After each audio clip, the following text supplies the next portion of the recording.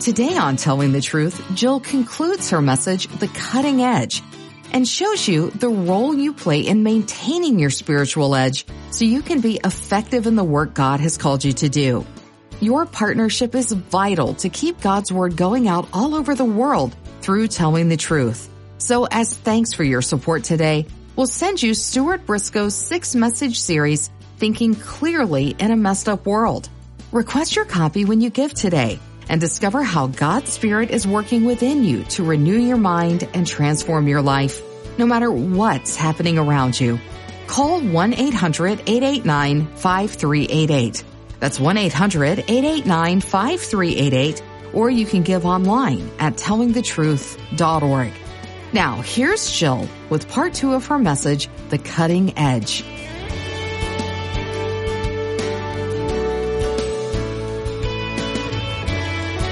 Never think of myself as a senior. The second time I got up to speak, my husband leant over to me and said, Jill, what does it feel like to have a child who is a senior? Ah! David had just had his birthday. Sorry, Dave. Had to tell him that. That's when you feel old.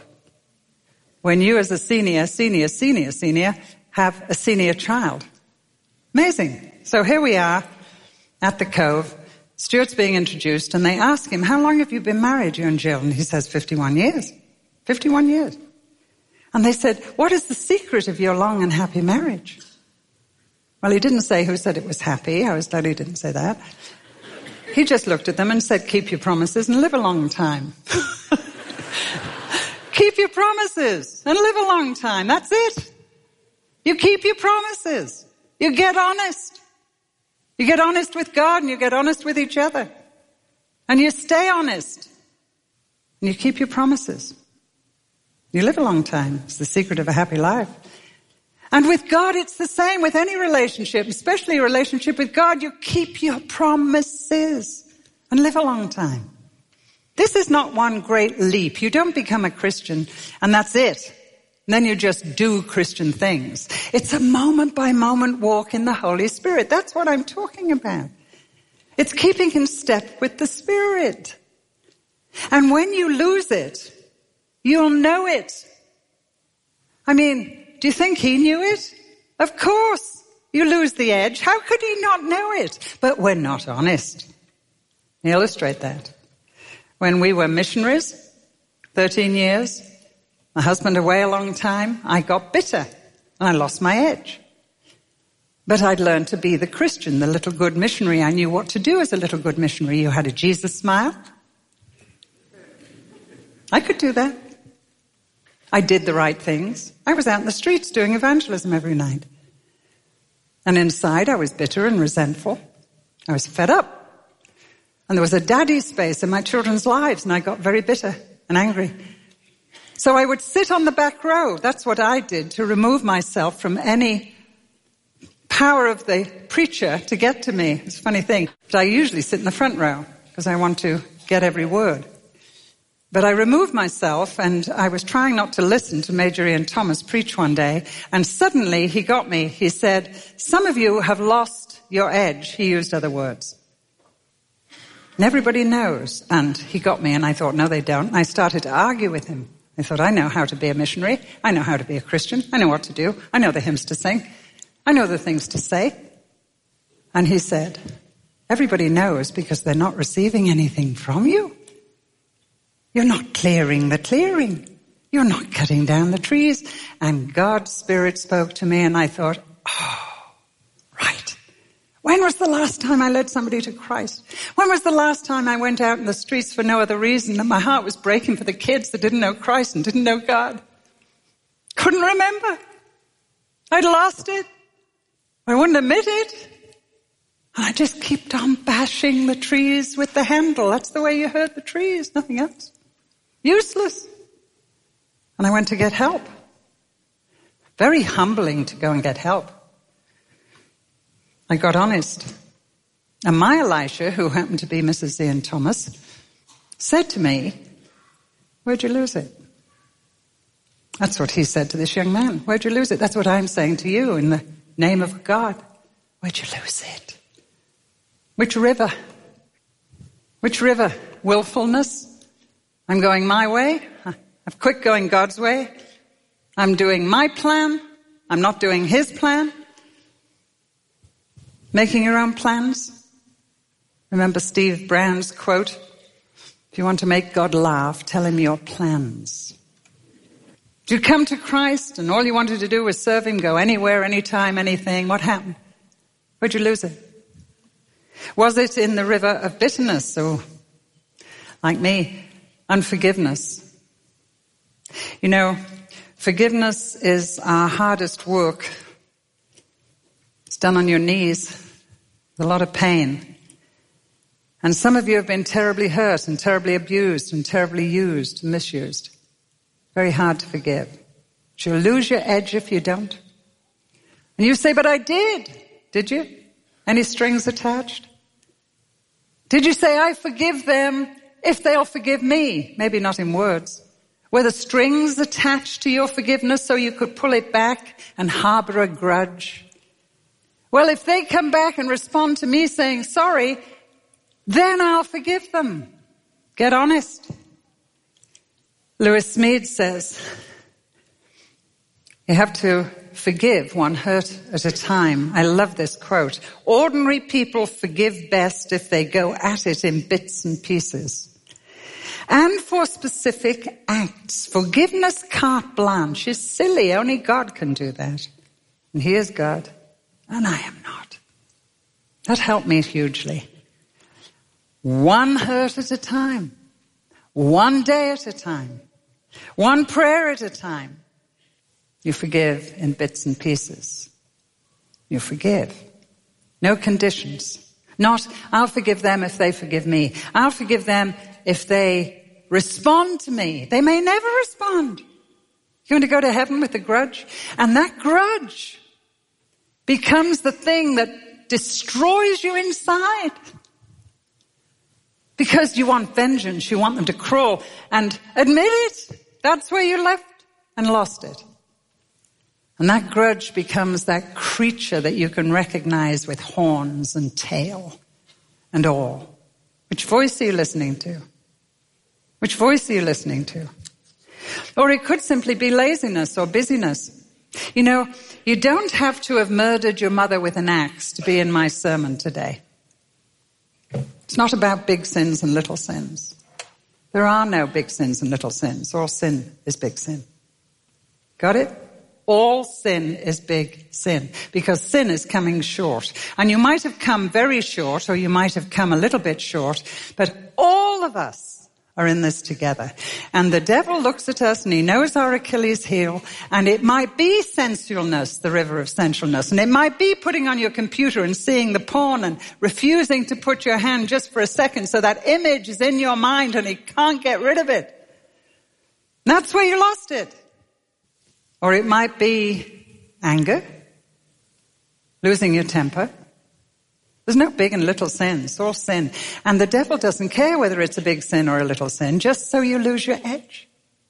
That's all he's after. He'll let you come to church. He'll let you be in the Bible study. He'll let you go on a missions trip. Fine. As long as there's no power there. In fact, you might be quite useful to him in that state. Where'd you lose it? Or just dullness, bluntness. That's a sin. Lukewarmness. Jesus said that's a sin. I wish you were hot or cold, he says. You make me sick. Read Revelation. If only you were hot or cold. You're neither one thing or another. You're blunt. You're useless. Matters very much to the Holy Spirit of God, because we're grieving him if we are not in touch with him in power, in strength. If we're not cutting down the trees, if we're not getting the kingdom built, if we're not an example of God's called out people who, despite our selfish selves, want to be holy. And you show him the place. Will you show him the place today? Will you go there and say, that's where it lost?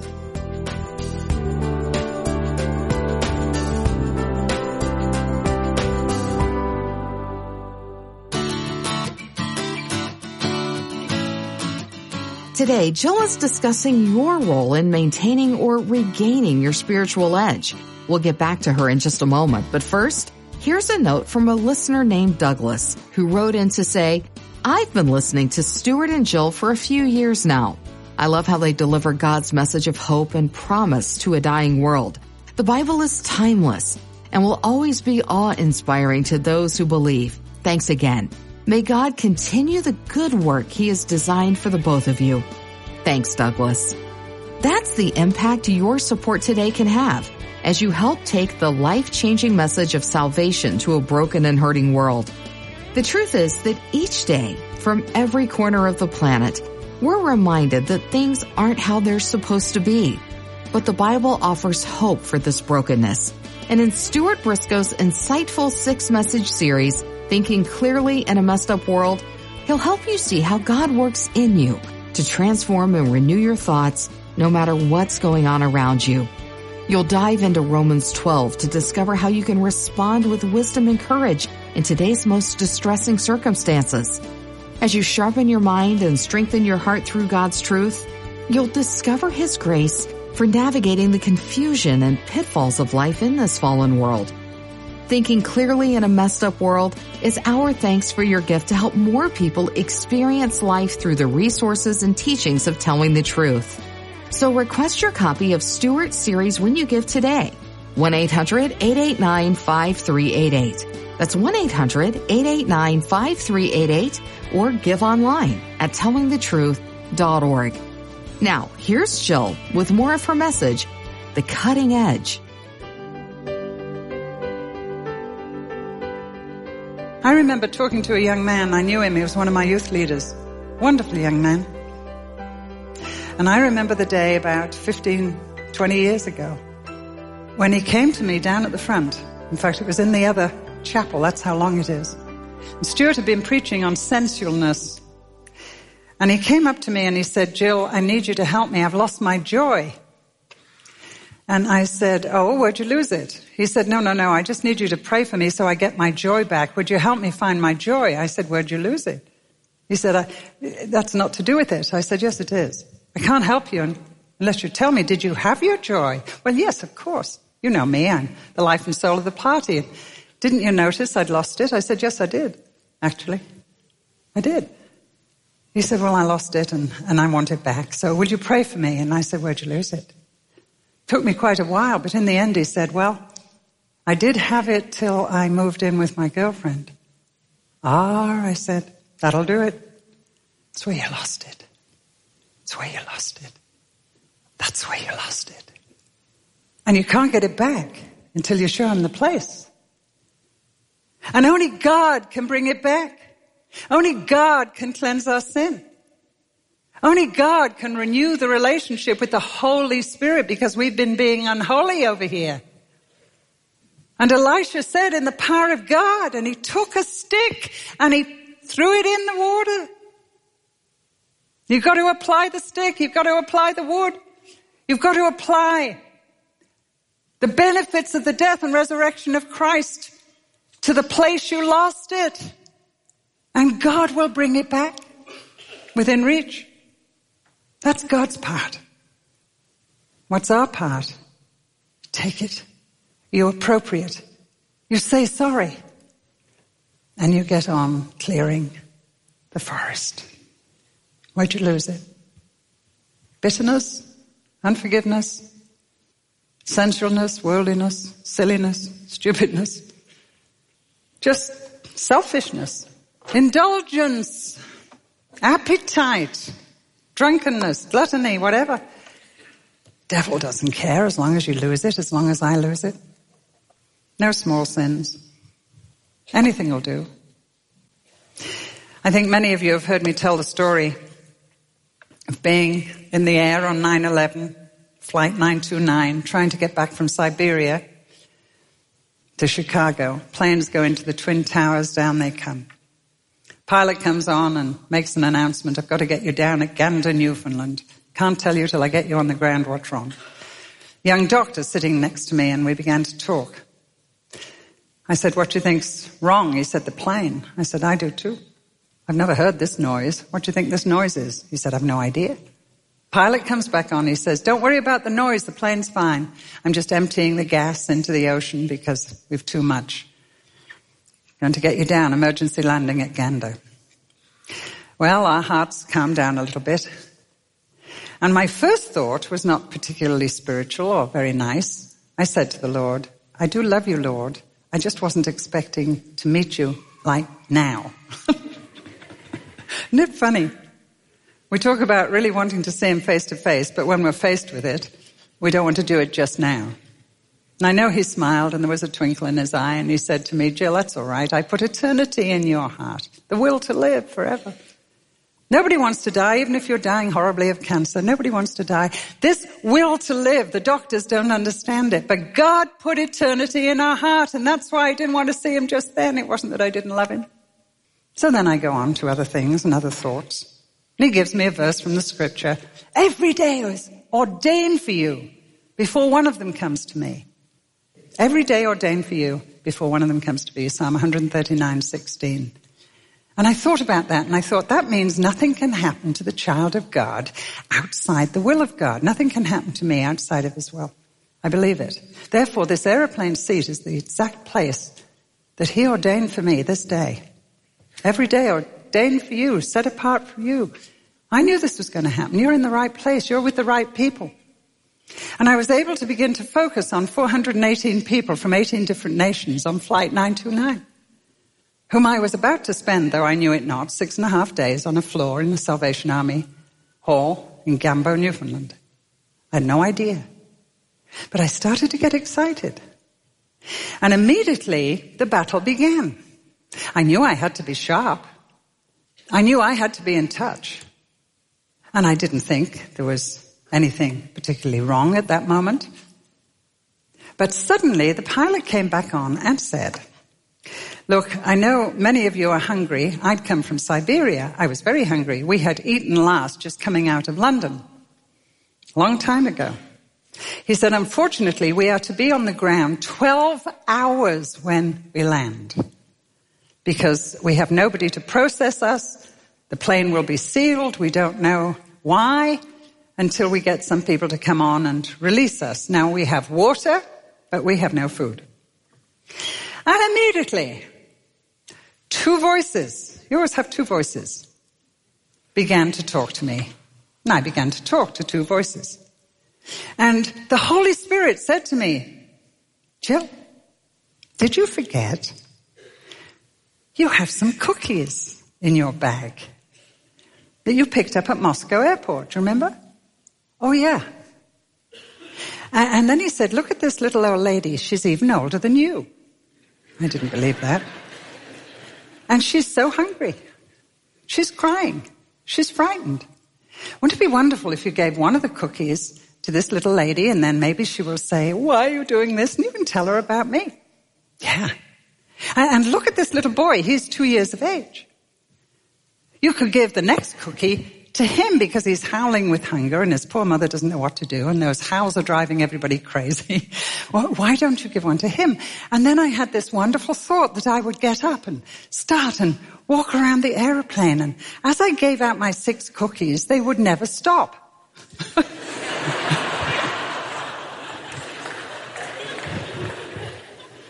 Till everyone was fed. And there'd be 12 cookies over. So here I am with the prompting of the Holy Spirit. God knew I was going to spend 6.5 days with those people. What a wonderful opportunity to be kind, to be unselfish. Now then the other voice comes. And the other voice says to me, why don't you wait until everyone's asleep?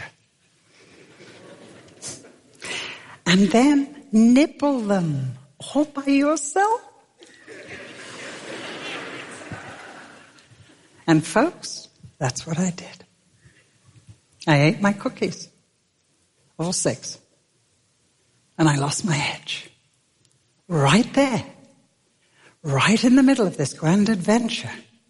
That God had taken no end of trouble to get me in that seat with these people, note. And I had, because I was hungry, satisfied my appetite. And as soon as I ate that last cookie, the guilt and the shame and how could I do that, Lord? I work for World Relief.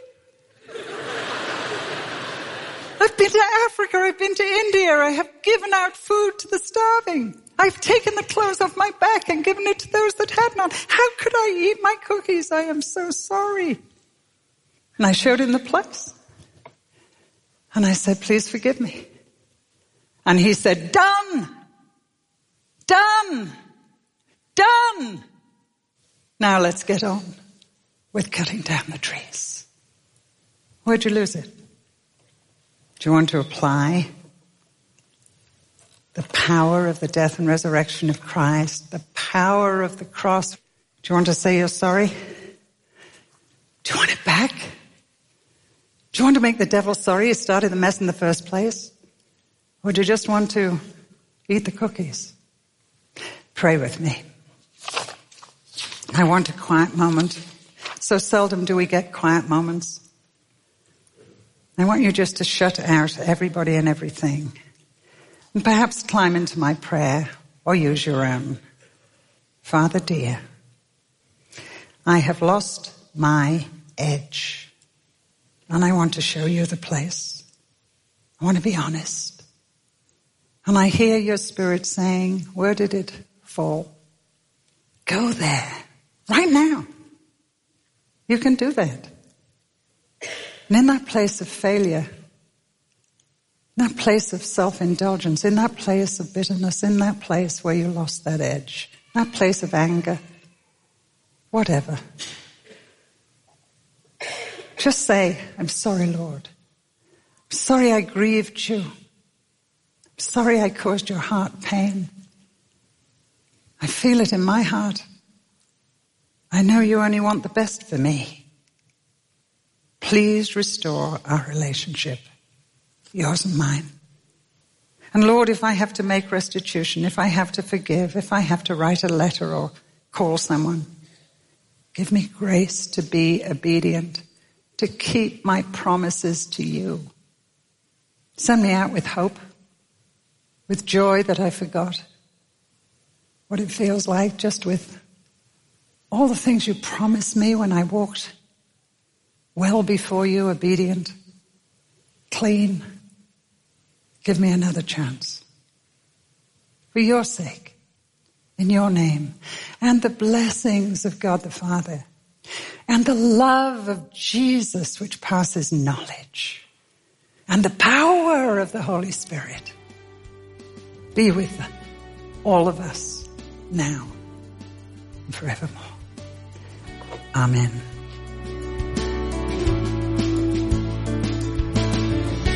We hope you're encouraged by today's message. Before we go, remember that when you give this month to Keep Telling the Truth broadcasts like this one going out around the world, we'll send you Stuart Briscoe's 6-message series, Thinking Clearly in a Messed Up World, to help you understand how God's Spirit works in you to transform you and renew your thoughts, no matter your circumstances. So call now to give, and remember to request your copy of Thinking Clearly in a Messed Up World with our thanks. 1-800-889-5388. 1-800-889-5388. Or you can give online at tellingthetruth.org. Thanks so much for joining us today. Come back next time and experience life with more biblical teaching from Stuart and Jill Briscoe, right here on Telling the Truth.